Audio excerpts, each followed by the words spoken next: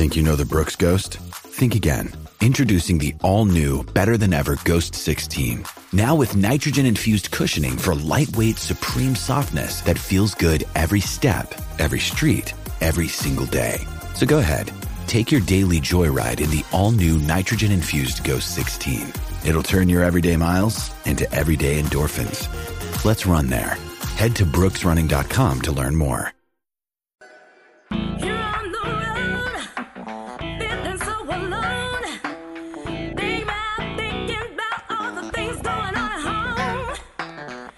Welcome back to Ball Don't Lie right here on 104.9 The Horn. We are looking live, ladies and gentlemen, from Ron Hoover RV here in Georgetown. We are kicking off their spring extravaganza, and it is a hell of an extravaganza, folks. Come on out here. If you're in the neighborhood, we'll be out here till 6:15, but if not, don't worry. Saturday and Sunday, the extravaganza continues. You can come out here and get the best deals on over 200 RVs and boats and mowers in stock. They got everything you need out here at Ron Hoover RV in Georgetown. We'll give you some more details about how you can be a lucky winner at the spring extravaganza. But right now, we're all the lucky winners because we are privileged to listen to the great music of some very talented human beings, and you have a chance to listen to them live. Who's jamming right now, Patrick? This is Candy and the Motherlode, and they are playing Saturday at Geraldine's. Oh, Geraldine's. I've eaten at Geraldine's. It's the same place, right? Yeah, it's over at Hotel Van Zandt. Yes. Yeah, good food, too. Good fan of Geraldine. Like the ambiance there at Geraldine's. I never was there when they had live music. That's got to be really cool as well. So thanks to my man Patrick, always hooking us up on a 512 Friday. If you missed any part of 512 Fridays or any of the suggestions, you can go to hornfm.com and you can catch up with them right there. Oh, it's a jazz spot. Okay. Oh, yeah, Geraldine's is nice. Okay. You should take wifey there for a date night. She would love it. It's really cool. Yeah, it's got nice, like, it's a little dark, you know what I mean, romantic setting. Trying to see. Okay. Mm-hmm. Okay. Oh yeah. It's a nice little spot. I've gone there a couple of times now, and really enjoy. And the food is pretty damn good too. All right, let's get into Texas spring football. Oh, before we do that, let the folks know, Harge, why they need to come out here to the spring extravaganza. Now, the DJ is gone. Sorry, guys. Yep. The DJ is He'll gone. be back tomorrow. He'll be back tomorrow. Yeah. So the DJ's gone. The snow cone lady, who made the most extravagant snow cones you've ever seen in your life, with Rice Krispie treats, and I think it had whipped cream on it. It had everything popsicle in it. I mean, that thing was unbelievable. That is also gone, but it'll be back. It'll be back tomorrow. This weekend. But there are also some ways they can win some great prizes. They come out here to Ron Hoover RV. If you can come out here right now, you can get some free hats as well. They're giving those hats away. I love free hats. Everybody loves free hats. Damn You right. can also sign up to get raffle prizes, which will be a 55-inch TV. Oh. A Blackstone grill. I see the grill. Yo, that thing is beautiful. It is I was nice. just talking to my buddy the other day about getting me one of them. I put my name up in there and see what they're going to work with. And you can also register for a Bad Boy string trimmer. That's right. You can go out there and ride. We've been looking at it. It looks like it's battery powered. Hey. So you will be able to use that and trim up your yard. Let's go ahead and get that done. I'm just trying to go green, help the environment out. That's right. Drawing is tomorrow. Yes. Drawing is tomorrow, but come out and put your name on there. And if you can't come out today, definitely come out here tomorrow and all weekend and come enjoy these fine folks over here. Yeah, there you go. All right, so plenty of reasons for you to come out here and enjoy the festivities out here at the spring extravaganza out here at Ron Hoover RV. Okay, let's get back to some Texas spring football discussion. One of the things I want to get into, just, because we obviously will get back into this in Raj Round the Day, so we'll continue this Texas football discussion into Raj Round the Day. But talking about the defense and where we think the defense can go from here. Remember, last year was one of the greatest turnarounds we've ever seen for a Texas defense. It was. I mean, they basically, in 2021, they were 99th in scoring defense, and in 2022, they were 28th in scoring defense.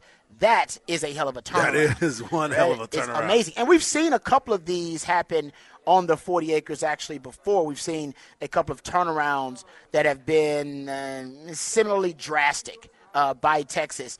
And one of the things that I've identified throughout the years, at least in recent years, I want to say in the last 15 years on the 40 acres, when you're looking at the defense, and if I was building a defense, I would probably construct it in this manner. when I look at a defense and I'm looking at how impactful they are and how effective defense is, and obviously looking here at Texas in recent years, one thing that seems to be a commonality is the central nervous system of the defense is really sound and strong. What I mean by central nervous system of the defense, I mean right up the spine of the defense. All right, so I'm talking about your interior defensive line, your linebackers, and your safeties. And if you can throw your nickel in there, because that's kind of the middle, the spine of your defense. And you go look at the really good defenses for Texas in the last few years when they do have these, and you can actually track it because they haven't had really elite defenses that often. Say defenses that can finish in or around the top 30 in scoring defense. All right, that year that puts you in that conversation. Remember 2011, Texas did this. They were 33rd in the country. I think they allowed 22.2 points per game. It also happened in 2014. Remember, this was Manny Diaz first year, basically.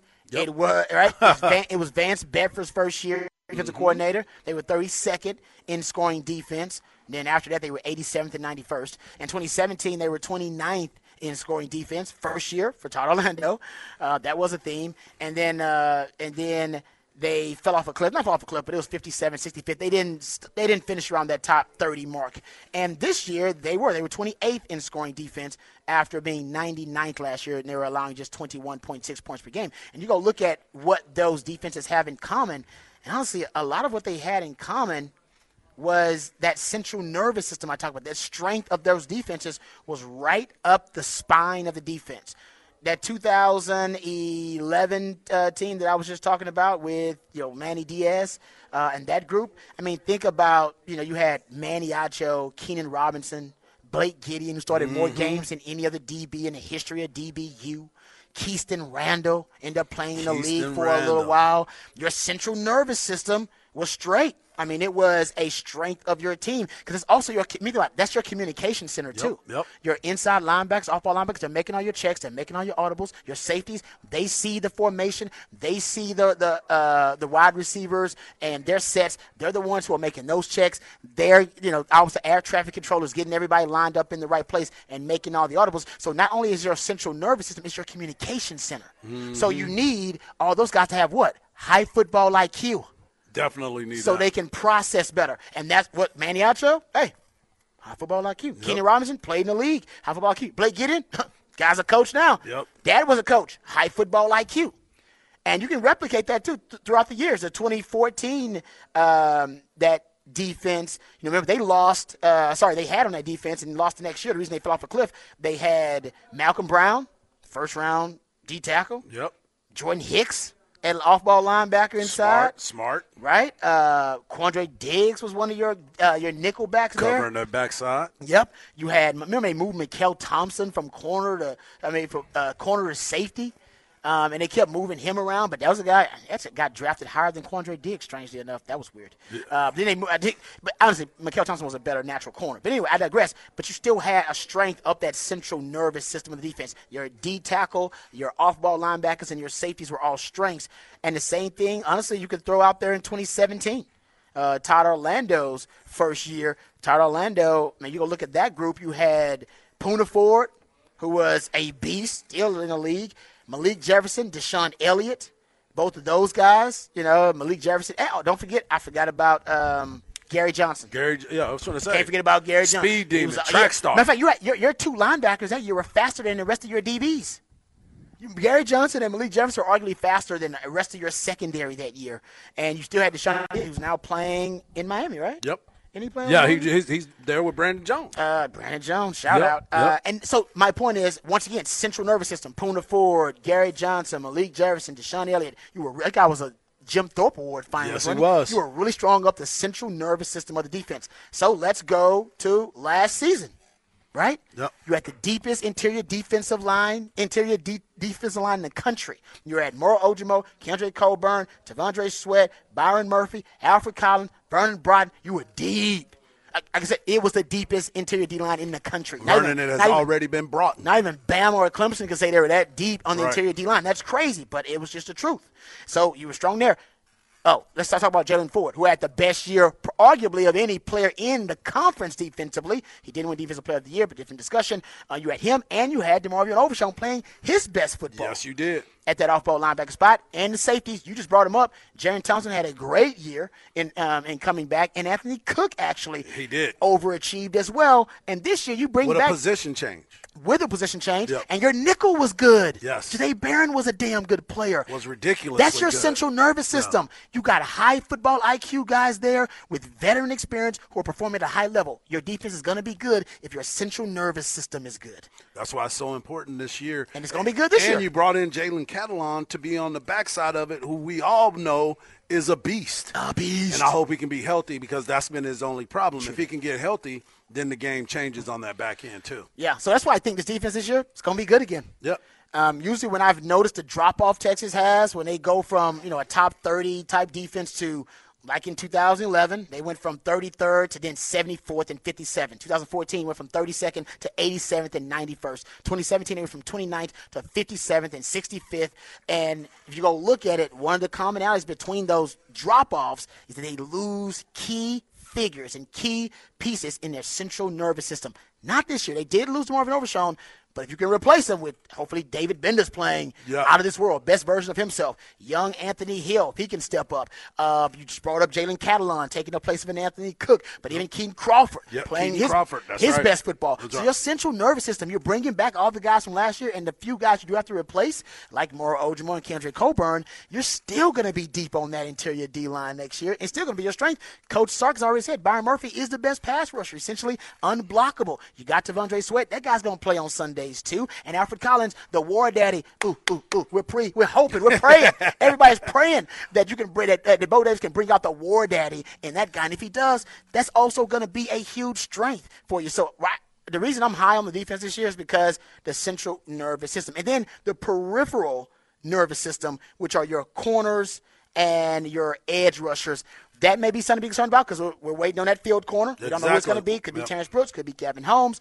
And you're waiting on that edge rusher opposite of Barron Sorrell. Who is it going to be? Ethan Burke. You brought him up. Yep. We talked about him. It's going to be Justice Finkley. It's going to be him. So those are positions who are really important, because when you get outside the central nervous system, what you need, if you're building a defense, right? I tell you, if I'm a GM or a coach, how you construct a defense, start with the central nervous system and start with high IQ, instinctual football players there. But then when you get to those other peripheral nervous system positions, like cornerback and edge, you need guys that can do one thing, simplified, can win one-on-ones. Yep. Because those guys are in one-on-ones. The guys in the interior, the safeties, they're not one-on-one. They're not facing another man and having to beat that man play after play. They're not doing that. Corners do that.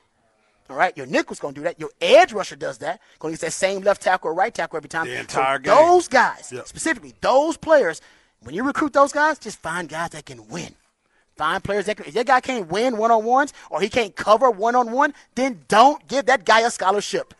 And I think that's the difference that's now. It. I think the way that they've been recruiting and the way that they've been processing certain things, you're seeing that from these guys. When they brought back in Ryan Watts, this was a guy that Texas was on before. Agreed. And then when he came, you saw it. He's like, uh-oh, this dude, he's got it. He's got it. And then you see growth from a lot of the other players. We were talking last year about Deshaun Jameson, how we thought he would be more of a safety type of feel, but he ended up balling out in the secondary. He had the most starts at the corner position and he won the job. I don't know if he won it back. He did, but I don't know if the coaches were happy with him. I think by toward the end of the year, he's playing less. Yeah, he was playing less. It wasn't because of health reasons. They were playing the young Terrence Brooks because they wanted a player who could win consistently in one-on-ones without protection. The key is for Sark. He wants to be able to play man-to-man coverage on the back end. Nick Saban has always said best coverage defensively is man-to-man coverage. The problem with that is most teams in college can't play man-to-man coverage. Why? They don't have the dogs to do it. Yep. That's why Ohio State, LSU, they're the ones playing Bama, playing man-to-man coverage. Why are they recruiting 5-star, the best corners in the country, to do it? Yeah. Everybody else has got to develop those guys and develop that skill set. So Jalen Gilbo was the other one that came in and played a lot too. So they were, I'm with you. We like Deshaun Jameson. I like Deshaun Jameson, but you can tell they were trying to move past Deshaun Jameson because I think they want these young bucks I think they're recruiting them because remember Sark said this last year. I just want guys that can play man-to-man coverage and make our jobs easier so we can just put extra guys in the box. And that's why they were moving away from Deshaun Jameson because say what you want. I love Deshaun Jameson. He has a great football skill set, and the guy still can play on Sundays. He's just not going to be considered a lockdown corner. He's not a guy you're going to leave in man-to-man coverage. That's what Texas wants. That's why they were trying to go away from Deshaun James because although he's got a great skill set, he's better as an off-zone coverage corner. Right, where he's essentially able to triangulate the number 2 receiver with the number 1 and the QB and they process all that together and then jump a route. He's awesome. But when I ask him, hey, I need you to go cover that cat defense, man-to-man, and play bump and run and get a jam and reroute that receiver, he can't do that. And the coaches would have been stupid asking him to do something that he's not good at doing. That's why they did not do that. That's why they didn't do that, and then they put other guys in there that could. They did. So what they want to do is Ryan Watts plays that bump and run on the boundary side, and they basically give him very little help, and he's really good at it. So they found one guy they know they can win one-on-ones, and Jahdae Barron also they trust winning one-on-ones. They're not sure about that field corner, and they like that field corner to be able to play bump and run too. But you got a lot more field to defend if you're, a bump and run corner on the field side. That they really need to be able to trust that guy because they're not going to go at Ryan Watts. They're probably going to go at that other corner. And remember, I was the other corner. They never threw at Quentin Jammer, who was drafted top 10. They never threw at Nathan Vasher, who's the all-time leader in interceptions at Texas. Who the hell do you think they're going to throw to? They're throwing at that other guy. They didn't even know my name. That other dude, we're throwing at him. That dude over there. 21. So you better find a way to win. Why don't you do something for me? Yeah, exactly. So win more than you lose. So that's another thing to watch in this game. That young field corner, wherever he is he getting torched or is he winning more than he's losing? He's got to win more of those passes. If not, then then we know they got a problem. Like the Cowboys. Remember, you have a great defense, and my man Shannon always says this. Listen, you can have a great defense, but I doubt you got 11 all-pros. Right. You got a weakness. Because one of those 11 guys is subpar. Because it's a salary cap league. You can't afford to pay all great players. And you ain't good enough to draft all great players. And you ain't good enough to develop all great players. So all I got to do is find that 1 or 2 weaknesses on your defense. The Cowboys had 2 of them. Remember, they had the corner opposite Trevon Diggs. And they had that D tackle that they went and got Jonathan Hankins. So they filled one of them. And what happened? That cornerback spot came back to hunt them. They did. Because the NFL, all I got to do is find 1 weakness, baby. I'm good. And I'm going to start I get 1 week. I'm going to pull at that thread to the whole damn sweater unravels. That's it. Got to cut it off. Exactly. So you, as a coach, it's actually your job to find out what your weaknesses are too, because you have to know it's exactly how teams are going to attack you. No doubt. They're going to attack you through that. In Texas, it'll probably be that edge opposite Barron Sorrell, all right? And it's going to be the linebacker, the off-ball linebacker that ain't Jalen Ford. Right. And it's going to be the corner opposite Ryan Watts. If I'm coaching against Texas, I'll tell you right now how I start my game plan. It has to I'm be going that after way. Bender? Really? Yeah. I'm going after him. Corner opposite Ryan Watts, whoever that edge guy is that wins that job opposite Sorrell. I'm going after, and you know what? Maybe they at one point, they will rise to the occasion and they'll make me look like a fool for attacking them. And that's the point. If they do, then I'll stop attacking them. Yeah, that's what it's supposed to be like. But if they don't, it's going to be a long day. Unproven. Exactly. Right? You got to come out and prove yourself right away. When you're looking at this team, look at that. Those are the weaknesses that they're going to attack. Those are probably the 3 spots that PK's got to shore up before the first game. And if he doesn't, well, then you know how he'll be attacked and exploited. It'll be that simple. And honestly, they'll probably still do that because those are the unproven commodities on the defense. Okay. We'll get to Raj Ramtha down on the other side. We'll jump to the offensive side of the ball. We talked a lot of defense there. We'll jump to the offensive side of the ball. I'll tell you conceptually, schematically, some things that I want to see. I also did a deep dive into the deep ball. I watched last night every deep ball pass Texas threw last season. Every last one of them. Yes, I was up way too late. I watched every one of those passes. When we come back, I'll tell you something that was just mind-blowing that I found a trend with Texas and the deep ball. We'll come back. We'll discuss that and more right here on Ball Don't Lie on 104.9. Another day is here, and you're ready for it. What to wear? Check. Breakfast, lunch, and dinner? Check. Planning for what's next and how to save for it? That's where Bank of America can help. For your financial to-dos, Bank of America has experts ready to help get you closer to your goals. Get started at one of our local financial centers or 24/7 in our mobile banking app. Find a location near you at bankofamerica.com/talktous. What would you like the power to do? Mobile banking requires downloading the app and is only available for select devices. Message and data rates may apply. Bank of America N.A., member FDIC. I'm as mad as hell, and I'm not going to take this anymore. Find out what happens when people stop being polite and start getting real. You ain't keeping it around. My God! Okay, it's happening. Everybody stay calm. Oh, you've done it now. It's time for Rod's Rant of the Day. Hold on to your butts. All right, welcome back to Rod's Rant of the Day right here on Ball Don't Lie. A couple of things that I'm going to be looking for in the spring game. I think we'll all be looking for this is the connection with the deep ball. Mm-hmm.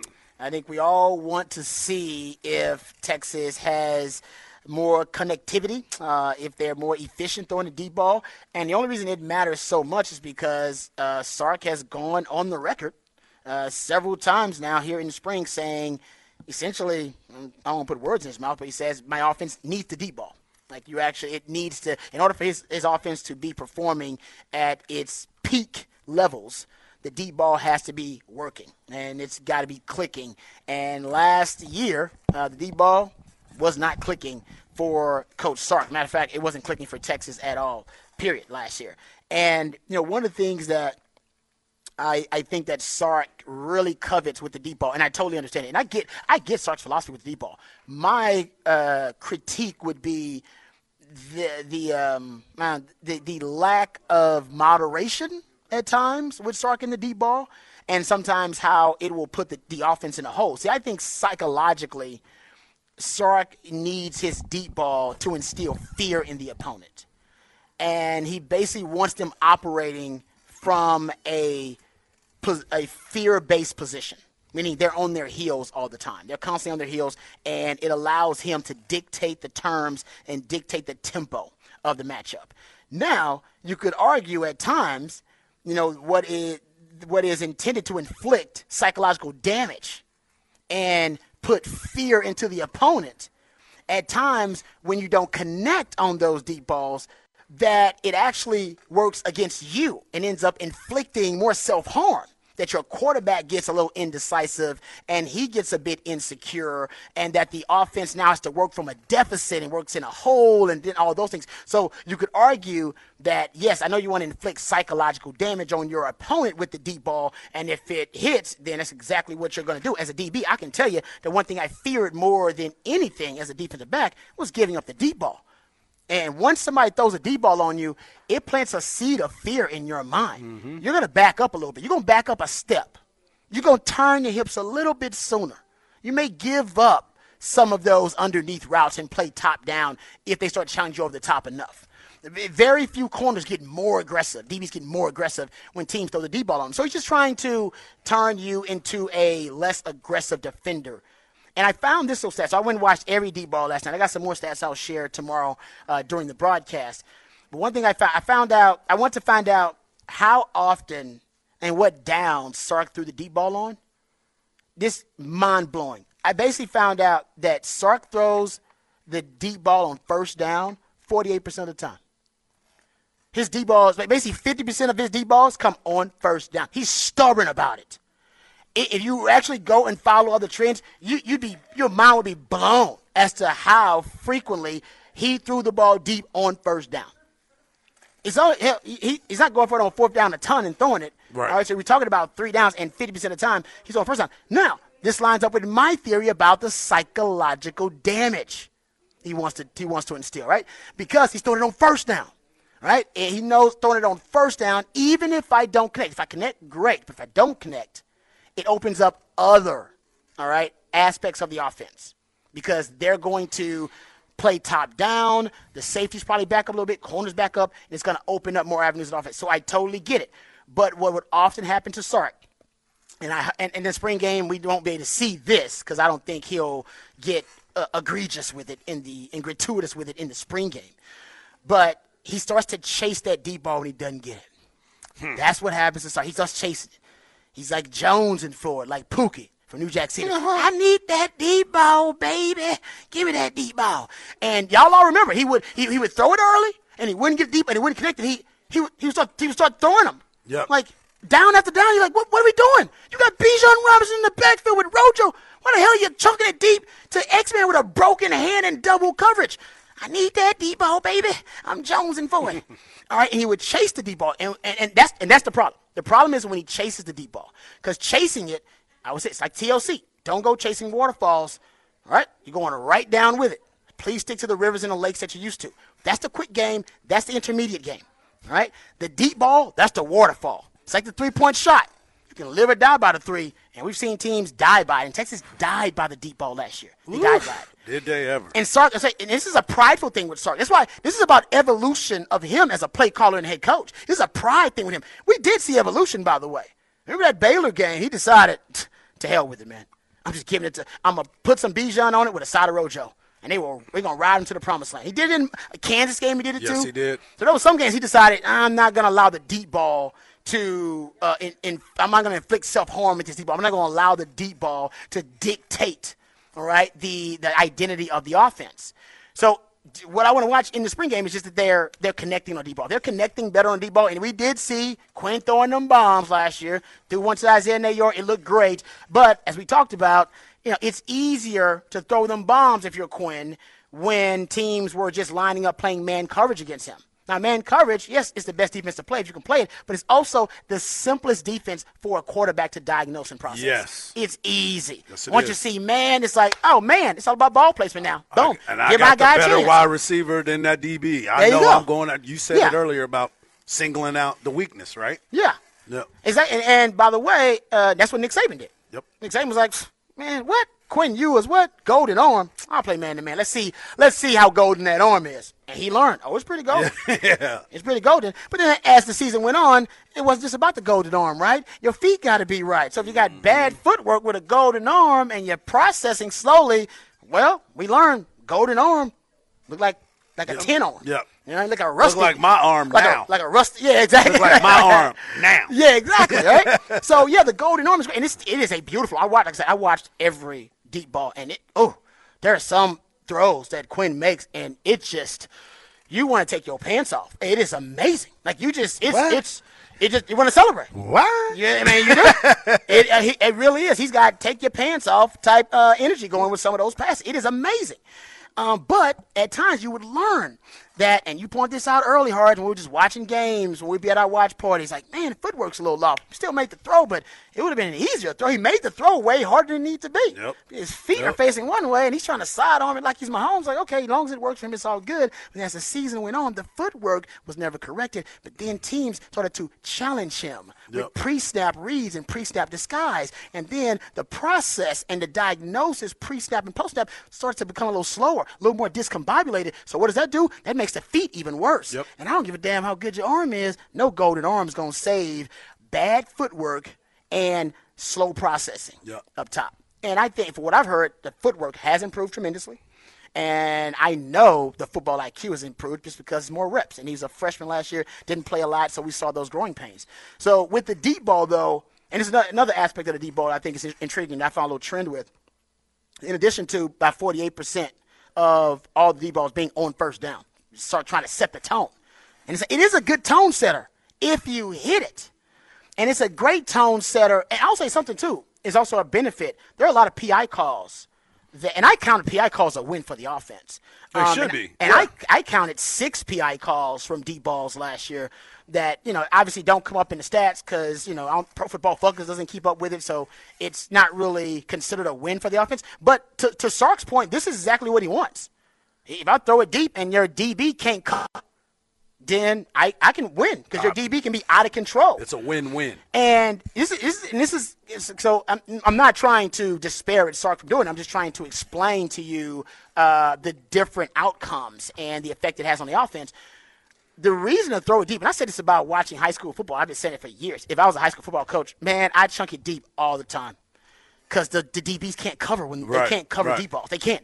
And the reason they can't is not their fault. This is why they can't. Because most DB coaches, they can't throw it deep. Yep. He's a DB coach. If he was a quarterback, he'd be coaching quarterbacks. If he was an offensive guy, he'd be coaching wide receivers. No, he's a DB. He's a defender. That's probably why he's coaching DBs.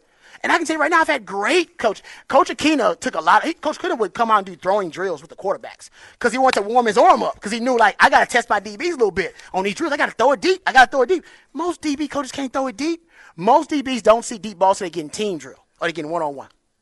Think about it. Yep. Wide receivers, they catch deep balls during drills all the time. Not DBs. That's what we do. And they take them from quarterbacks. Yep. DBs don't do that. So that's why you should throw on DBs deep more often because they really don't have a panic plan. They literally panic because they don't have a plan when the ball's in the air. I think Sark sees some of that too, and that's why you got 6 PI calls also last year from just throwing the deep ball. But here's something, because I'll get into this a little bit more tomorrow during the broadcast. The reason the deep ball is also important for Sark because he marries a lot of his passing concepts to his run concepts. And this is a Shanahan trait. Most of Shanahan's passing concepts are married to his run concept. They call it stacking. Basically, find out your 3-4 best run plays, whatever they are, inside zone, outside zone, counter, whatever. Find out what it is, and then you just stack plays on top of that, meaning you should have a play action off of that, an RPO concept off of that. You should have a bootleg off of that. You should have a naked off of that. You know what I mean? You should have a shot play, a deep play off of that. So basically off your 4 or 5 best run plays, then you end up with 20, 25 plays because you're stacking on top of that, stacking those concepts. And Sark does it. He just stacks concepts on top of them. And the reason that the run game, to me, is so pivotal when he's marrying these concepts is because Sark's shots down the field are married to his play-action passing game. I found roughly half, 50% of all of his deep ball shots, play-action pass. Play-action pass or an RPO fake. Hell, there was even a time where he had empty formation, had Hudson Card look at the sideline and kind of shrug his shoulders, and then they snapped it. And then he went through his progression. To me, I know it sounds weird. To me, that is a form of tactical deception. Right? That's basically what play action pass is. It's a form of a tactical deception. And that also can be used in the same manner. The double pass. Xavier Worthy throws the double pass touchdown to J.T. Sanders. I believe it was the West Virginia game, if I'm not mistaken. Could be off about that. But that is also kind of a form of tactical schematic deception. That's all play action pass is. And Sark, I believe, and this is in the Alamo Bowl is a primary example. I went and charted all the deep balls in the Alamo Bowl. I didn't see one deep ball off of a play-action fake in the Alamo Bowl. Not one. No. Now, it could have been he lost Bijan and Rojo. Still got to have it, though. Running game wasn't working, and maybe he decided, okay, running game ain't working. Basically, that means play-action ain't working. But he would be wrong. That's flawed logic. All the analytics, all the deep dive analytics have shown that basically defenders, we're so stupid. And I'm not saying that we're all stupid, but we do fall for the same fake. I always say that it's think of play action pass like cleavage. All right? All you need is a peek. And nobody stares at cleavage. That'd be improper. That'd be rude. All right? You peek and you move on. That's what a play action fake is basically going to give you. It's peek. It's that's all it is. And that's all you need to occupy the eyes of the linebacker and put a defender in conflict. And that's all the play action pass is supposed to do. And I guarantee you, I don't give a damn who's running the ball. Harsh could be running that ball back there. Jacob be running the ball back there. Doesn't matter. A defender will bite because he wants to peek at that cleavage. That's what I've been saying forever. You will peek at that cleavage. That cleavage is going to you ain't going to stare. You're not going to leer, but you will peek. Yeah. And all you want from the play-action pass is to get to the defender to peek. And for Sark, in that game versus Washington, the fact that he abandoned the play-action pass game, which is married and inexplicably linked to his, passing game and his run game, that to me is a failure in coaching. That's a dang coaching mistake. You still should have been using your play-action pass game because, as I point out, most of your deep passes you connected on were play action passes of some kind or RPOs of some kind. I'm talking about 20-plus yards down the field. 38% completion rate on play action passes that were 20-plus yards down the field. When you went straight drop back and threw the ball deep, you connected on 17% of your passes. Right. And yet he threw it deep a ton in the Washington game with no play action pass. Yeah. What? I don't understand. I'm confused. That's all I know. It was Coach Steven out there. That was not Coach Sark. That was Coach Steven. Remember, at the beginning of that game, he cussed out that poor official and went off on him and dog cussed him because that was Steven. Steven is an a-hole in a D-bag, but Coach Sark is awesome. And we love Coach Sark. He's creative, and he's on his way to being a great head coach one day. But Coach Sark did not show up to that game. That was Coach Steven, and Coach Steven, he's got issues. Let's be honest. He's got some serious What have I been saying about Dak? Regardless of the situation, I said, where is he better? Play action pass. Yep. Run, play action. I don't care if the running back, because to your point, your natural instinct, take a step up and look in there and see what's happening. It's human nature. I'm like, he was so much better, but everybody's like, oh, man, you got him dropping back. That's bad coaching. It's bad coaching. That's bad coaching. Why are you dropping your quarterback back without a cheat code? Yeah, and you're using analytics for everything else. You had access to a cheat code and decided, nah, we don't want to use a cheat code. Yeah. Like, no, use the cheat code. Exactly. The RPO, the play action pass, use cheat code. And this is another thing, too. I'll share some of these numbers, obviously, during the broadcast. Another little number that came up, something I want to watch, and you guys should watch it, too, in this game coming up in the spring game. Screens. You're a big screen guy. Big you love time. Screens. Love them. You've been talking about screens forever. What percentage of Bijan's total yards would you guys think came from screens last season? I would say less than 10%. You'd be correct. 5%. That was the number, but I thought it was going to sound crazy. He and Rojo combined is 9.8%. So I was right around there. Right around there. So I don't know why. Cheat code. Not using it. He hates the screen. Hates the screen game. I don't know why he hates the screen game. And when your offensive line has issues with pass blocking, the screen game is perfect. It slows them down. It's the perfect counter to teams that are obviously able to penetrate your pass protection. So that I got some other stuff. I'll share that with you guys. I promise. We'll do that in the broadcast starting at 11 a.m. on Bevo Boulevard. That's right. We'll dive deep into the spring game, and we'll slap it up, flip it, and rub it down. Oh, no. See, everybody doesn't get that reference. But my man Harsh does. All right, we come back. Another off the record on the other side right here on Ball Don't Lie. 104.9 Horn.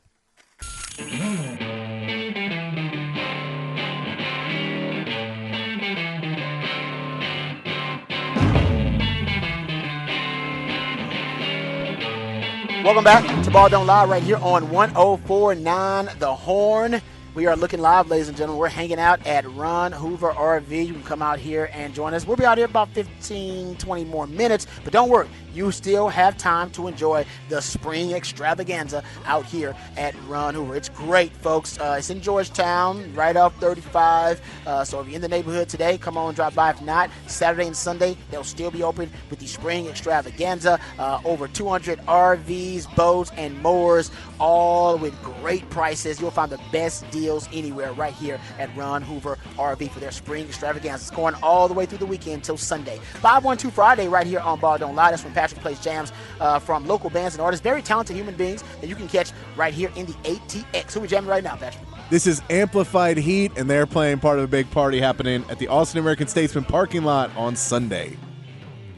Oh, I went to, I don't know if I went to the party. I saw a party at the Austin American Statesman parking lot. I think it was a Kentucky Derby party. I think this is a motorcycle. A lot of parties. I believe this is a motorcycle party. Oh, okay. Yeah, they do themed parties in that parking lot. They do crawfish boils out there too. Do they really? Yeah. Yeah. Nice. Okay. I was not invited. I watched from afar. I was looking from afar. Yes, I was watching from afar. All right, gentlemen, we don't have a ton of time here, but I will get this story out there. It looks like it's a done deal, guys. Dan Snyder no longer going to be the owner of the Washington Commanders, what I used to call the Washington racial slurs. But he's not going to be the owner anymore. They are changing ownership, and he has agreed to sell the team. How about this? How about this old stat? Washington won 43% of his games since Dan Snyder purchased the team in 1999. That's down. He won what? Only 43% of their games since he bought the team. That's their win percentage since he bought the team. That is down nearly down from 60% under the previous owner, Jack Kent Cook. Wow. Yeah. That's awful. They were awful under Dan Snyder, but it's because he's awful. They said that. I saw. Attitude reflects leadership. Exactly. That guy's pretty awful. Captain. Yeah. So NFL, I'm sure they are thrilled about this because they want fresh ownership, new fresh money, if you will, in their billionaires club, and they're going to get it. So I think the new purchase price, it's not official, but I think they said Josh Harris and that ownership group. Magic Johnson's involved with that group as well. I believe the number thrown out there was 6.05 billion. Billion with a B. Billion with a B. With a B. Dang. Yeah. With a B. He bought it for like less than $900 million. Yeah. That's some ROI for you, bro. That is, yeah. That's some ROI for you. Yeah, the NFL. Yeah, you're right, man. Right now, they are just such a juggernaut in the entertainment industry that even if your team is bad, you're still worse. Yeah, exactly. Like Jerry Jones is still good. The Cowboys are winning 12 games lately. I know that's great, but the Cowboys are like the most valuable franchise in the world, sports franchise in the world. Ain't sniffed the NFC Championship game. I ain't even talking about the Super Bowl. I'm talking about an NFC Championship game. They can't get close to. They can't even sniff it. Like, come on, man. Yeah, so it doesn't really matter. But the Washington team, they're going to obviously kind of set a new precedent for the valuation of these teams. What did the Denver Broncos sell for? Was it $5 billion? It was. And it's going up like $1 billion now. That was like a year ago. And think about it: the Denver Broncos versus buying the Washington Commanders.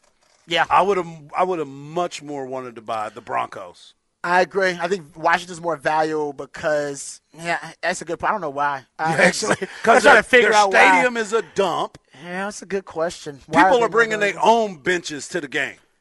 I don't know why they're more valuable. They haven't upgraded anything on that field. Maybe because everybody knows they're a sleeping giant because the owner has pretty much been holding them back. He has been investing no resources. He's not hiring the right people. 43% of their games. Yeah, so maybe they're thinking like, listen, Denver, they have maximized their potential a little bit in the last few years, right? They won a Super Bowl, brought in Peyton Manning. They've actually been able to compete for championships.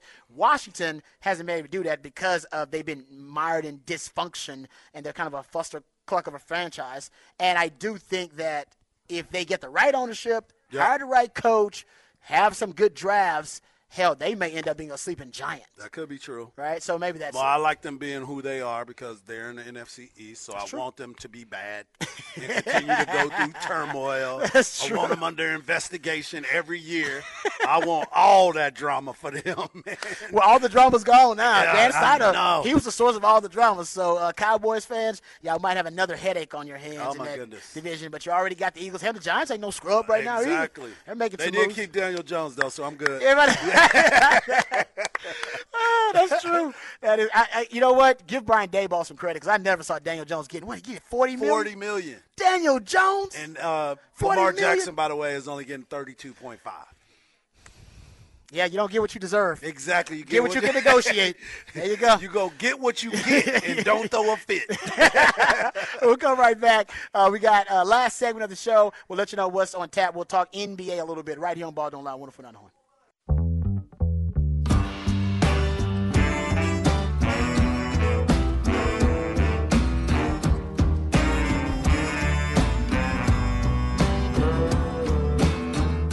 Love becomes more.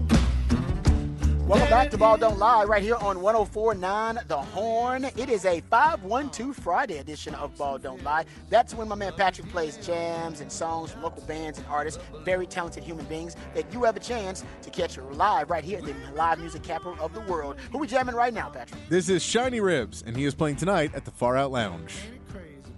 Shiny Ribs. Damn, that's good. I ain't gonna lie, that's good. That is, but I'm not gonna lie, shiny ribs. I mean, who wants ribs that aren't shiny? They gotta glisten. Exactly. They gotta glisten. The ribs glistening, That's man. right. I need that caramel look. Yeah, That's exactly. what it is. Like, they don't like, damn, actually, right there on to something. Shiny ribs. What other kind of ribs do you want? That's right. That's right. There you go. My man Patrick. Always hooking this up for 512 Friday. This is the last segment of the show for us. We're off early at 6:15 to give you up to Texas baseball. Coming up right after we're done, Craig Way will have the pregame there, so don't go anywhere. But we'll get into some NBA NBA discussion while we got a little time here. I just want to kind of go through and pick the games. We don't have enough time to really break down the games. We can go just kind of pick the games and pick the games coming this weekend because you also have actual playoff games, not play-in games. Right. That are starting up this weekend. So starting tonight, though, you'll have Chicago at Miami. I do not know if D.R. DeRozan is going to be making the trip. He said she was not because his daughter had to, she had to go to school. She could have flew out today. So come on, man. It's the weekend. You got access to private planes. Exactly. I got some cash. Get her there. But he said now she needs to go to school. But that was one of the distractions that helped out the Chicago Bulls win. And now Chicago facing Miami to try to solidify their playoff hopes. Who you got in this one, Arch? Miami. They're at home, and I think that they're going to end up winning this game. I would not be mad if Chicago gets in it because I do want to see a little bit more of Zach LaVine and see what he can bring to the table. He and Patrick Beverly. That's what'd you call him yesterday, Patrick? Playing Pat. Let's see if he gets better today because I would like to see him in a whole series and how he reacts to everybody. Oh, drama. Yeah, exactly. Dude. Like that's why the game's on TNT because they want drama. Yeah. No, so I'm looking at them, and I'm looking at Miami winning at home tonight, though. I know. Miami had such a disappointing performance. Yeah. In that play-in. I picked Miami, actually, to win that play-in game. Obviously, I was wrong. And it's such a weird game for them, too. I do think Miami will bounce back. I like that squad. I just like the clutch scoring of Jimmy Butler, too. So I'll take Miami at home as well. Also, tonight, you have Oklahoma City. They're going to be at Minnesota. Man, Minnesota's still dealing with some issues. At least they'll get Rudy Gobert back. Yeah, there you go. And if y'all haven't seen Anthony Edwards yet, I mean,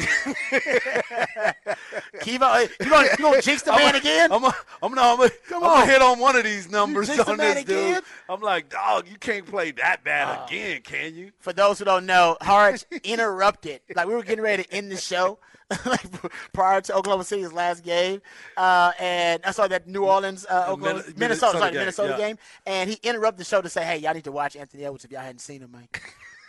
My man went 3 of 17, 0 for 9 from 3. That didn't age well. That did not age well. But in case y'all hadn't seen him, watch how much he improves from last game. They need him because they're playing at home. He better come out and score. You playing at home. They gonna need him, man. No question about it. And also just talking about OKC, man. I think people. Obviously you watch a lot of NBA. So does Patrick because you guys have the NBA pass. But for those who have not watched a lot of Oklahoma City Thunder this year, right? I mean, Shai Gilgeous. They have, Gilgeous-Alexander is just a freak, man. Yeah. And I gave that stat basically that it has been. You go look at the players who have averaged 31 points, like he has, and how many of them have been left off the all first team NBA, and the only player that has been found to average that and been left off that first team of NBA, I believe, was Allen Iverson. Ooh. But he's not going to make first team. We know that. But just showing you, like, that dude, he's unbelievable. He's the real deal. But getting back to it, how young this Oklahoma City team is. They're so young. Yes. I mean, they're basically, you go look at the starting lineup for them. It was 20, 21, 24, 20, and 23. Oh, yeah. And you know, a guy that doesn't get a lot of love? Giddey went off. Yes. He's a beast. Yeah, Giddey had 31 points, 10 rebounds. Yes. Giddey went off in that matchup. But, yeah, I didn't realize Oklahoma City's got tons of picks. Okay, let me ask Patrick. Do these picks – and Chet Holmgren's not even playing yet. That's true. Patrick, do these picks even matter? Oklahoma City has, I believe it's 15 first-round picks in the next 5 drafts. Does this matter? Or are they just collecting? Because you can trade them for other players and try and so even if you don't take all the picks, you're able to package them and go, here's 7 picks for a guy. Yeah, that's true. You really want them. Yeah. I know that first-round picks are devalued in the NBA, but 15 of them might do something for you over 5 Hey, that's what they're saying about second-round picks. One of those. Second-round picks right now is the whole deal. Is like, well, 2 second-round picks aren't worth anything. But if I got 25 of them, someone's going to want some. Exactly. Yeah. It's a good point. No, that's especially when you try to get that kid that went to Australia to play. when he becomes a second-round pick, I didn't want to come to Texas. My bad. I'm just kidding. Too soon, Hart. Too soon. Yeah, I mean, the Thunder, they're and you're going to look at it, they're just one of the youngest teams in NBA history if they end up, as a playoff team officially. Okay, I want to thank my man Patrick for doing a great job, as he always does. I want to thank all you guys out there for listening, and I want to thank the good folks at Ron Hoover RV. They've been great. Spring Extravaganza. Harch, what kind of prizes can they win out here? Make sure you get out here and sign up for the raffle prizes. 55-inch TV, Blackstone Grill, Bad Boy String Trimmer. Make sure you come out here tomorrow. They will be out here selling. And Rob might be buying. All right, I want to thank my man Harch. I want to thank Patrick. Thank Jacob, Marcus. Thank everybody out there who came out to visit us. We really appreciate you guys. Remember, the Revolution will not be televised. We talk about it right here on Ball Don't Lie. We love you guys. We mean that. Take care of yourselves, but more importantly, take care of each other. Texas Baseball with Craig Way, the voice of Longhorns, coming up next. Peace.